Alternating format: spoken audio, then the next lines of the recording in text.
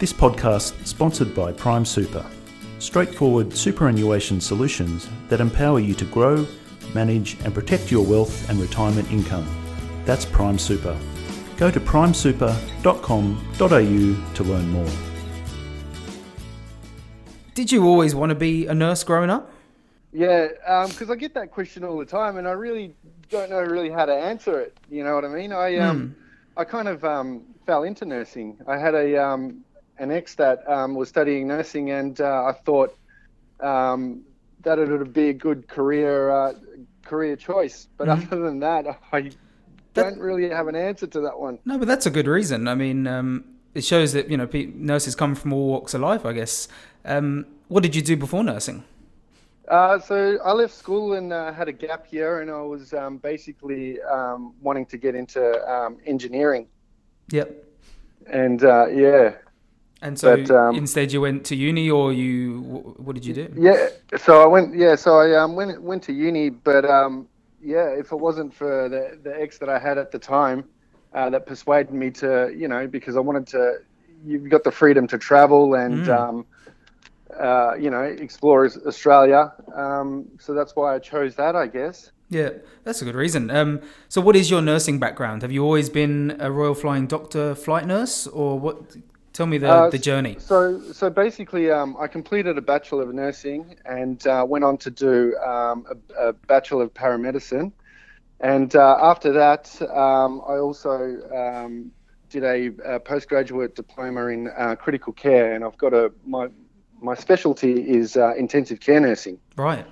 So, that sums up the schooling, the tertiary education that I've done. Mm-hmm. But when I was applying for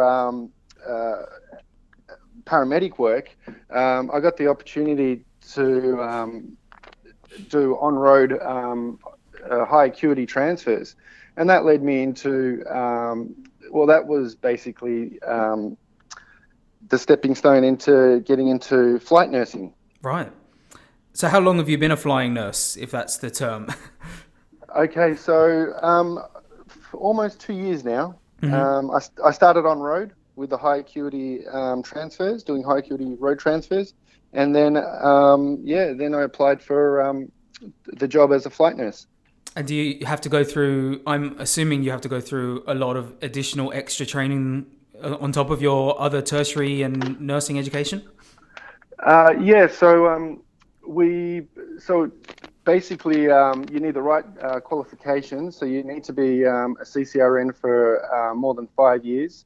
Mm-hmm. And you need some form of obstetrics experience or training. And I guess your previous experience, like for me, for example, I've been lucky enough to travel around Australia. I've worked in major tertiary hospitals around Australia. I've worked in rural communities, in mining communities. And I guess that exposure allows you to, become a flight nurse. Yeah. And so I'd imagine there's no typical day, like nursing in general. You've got a changing workplace every day. Can you try and describe a typical day or a day on the job from lift off to touchdown, or what do you go through in a day? So you're right there, Connor. There is no typical day. You're always in an ever-changing environment. Your day, you never know what the day will bring and what challenges you may incur in your day. So basically, when when a job comes assigned to us, there's a lot of planning to do this retrieval. We categorize the patient in either a low, medium, or high acuity. And basically we contact the hospital. We speak to either the doctors or the nurses. We do a pre-flight on the patient, which gives us more in-depth information about the medical emergency that they have. And we slowly start configuring the transport. Mm-hmm. So for example, a low acuity can be anyone that's requiring, for example, they're living in a regional part of Victoria requiring chemo, and they have to come into like one of the bigger tertiary hospitals in Melbourne for that. And you know, you can, and sometimes it's just the, you know, the nana that has fractured her femur and requires surgery. And, you might just need to be holding her hand all the way and giving her reassurance. Mm-hmm. As for medium acuity, that's, usually someone that's had, some form of a heart attack where they might need a few infusions, some pain medication, monitoring, and again, transferring them to a bigger tertiary hospital for further procedures that they might need. Mm-hmm. And then we get the high acuity patients, which, they're the patients that have quite a significant medical emergency. They are either ventilated and sedated, so basically in an induced coma. And, and once again, they are normally admitted to one of the bigger intensive cares in Melbourne. Mm-hmm. So, so we get an array of patients, different types of patients depending on their acuity. And so your, I guess, catchment area, for want of a better word, is that the whole of Victoria? Yeah, so we fly across Victoria, but also we go interstate quite often as well. Mm-hmm. The places close to sort of the border of Victoria, or?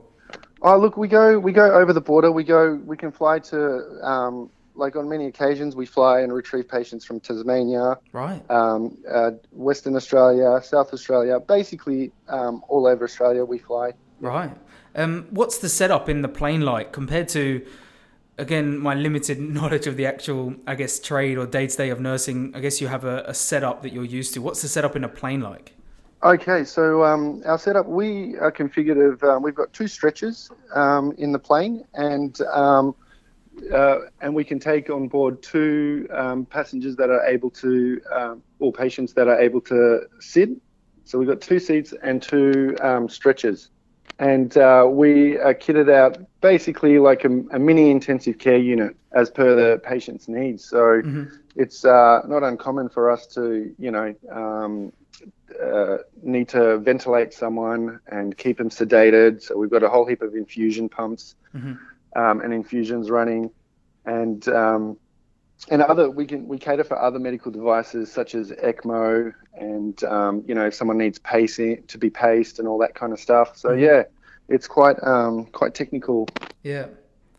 What would be the main difference from nursing on a ward to administering healthcare in a plane mid-air situation?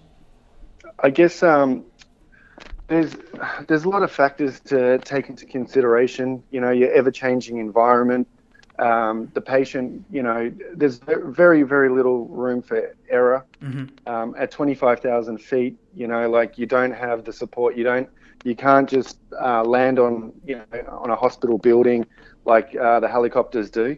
Yeah. So a lot of forward thinking is the key to safe transport of patients. Mm-hmm. Have you had any hairy mid-air moments? I mean, you must go through at least turbulence, but in 2 years, is there any sort of incidents that you can think, wow, that was a bit dangerous, a bit?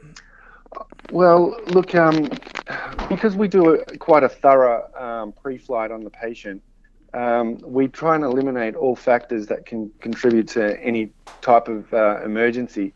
I mean, the biggest, hairiest moments would probably be, you get the occasional unforeseen turbulence. I've sent through a couple of pictures of when we were in Fremantle and, just the monsoonal weather flying through that. You get a few bumps.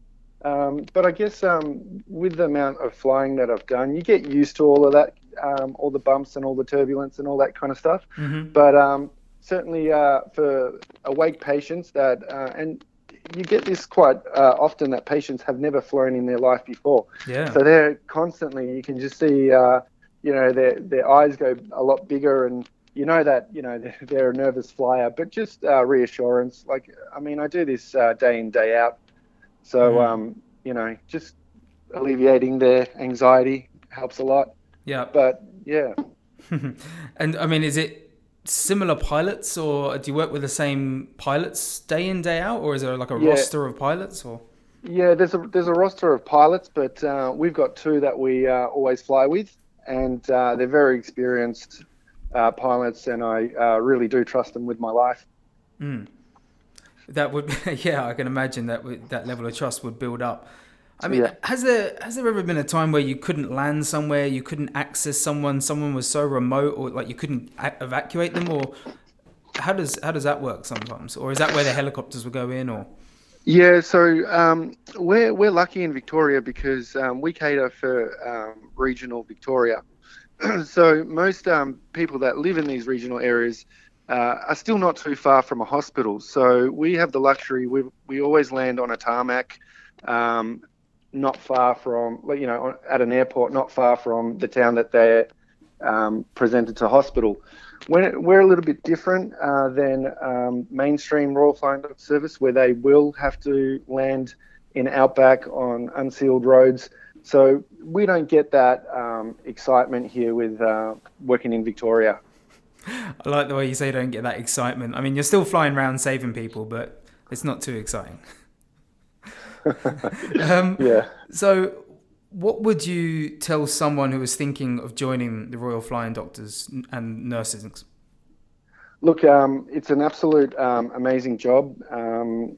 Look, I'm grateful for getting the opportunity to deliver this type of healthcare to the community.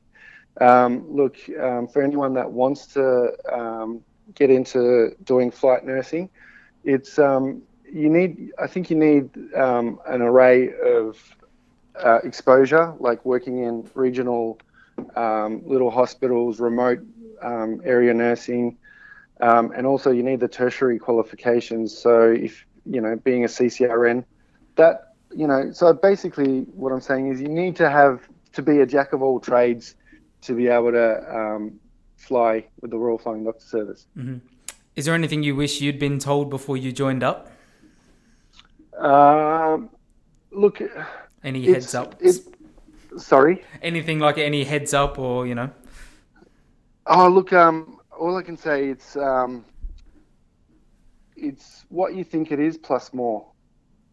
Eddie Wawszczak, thank you for joining us. Thank you, Connor. Thanks for your time.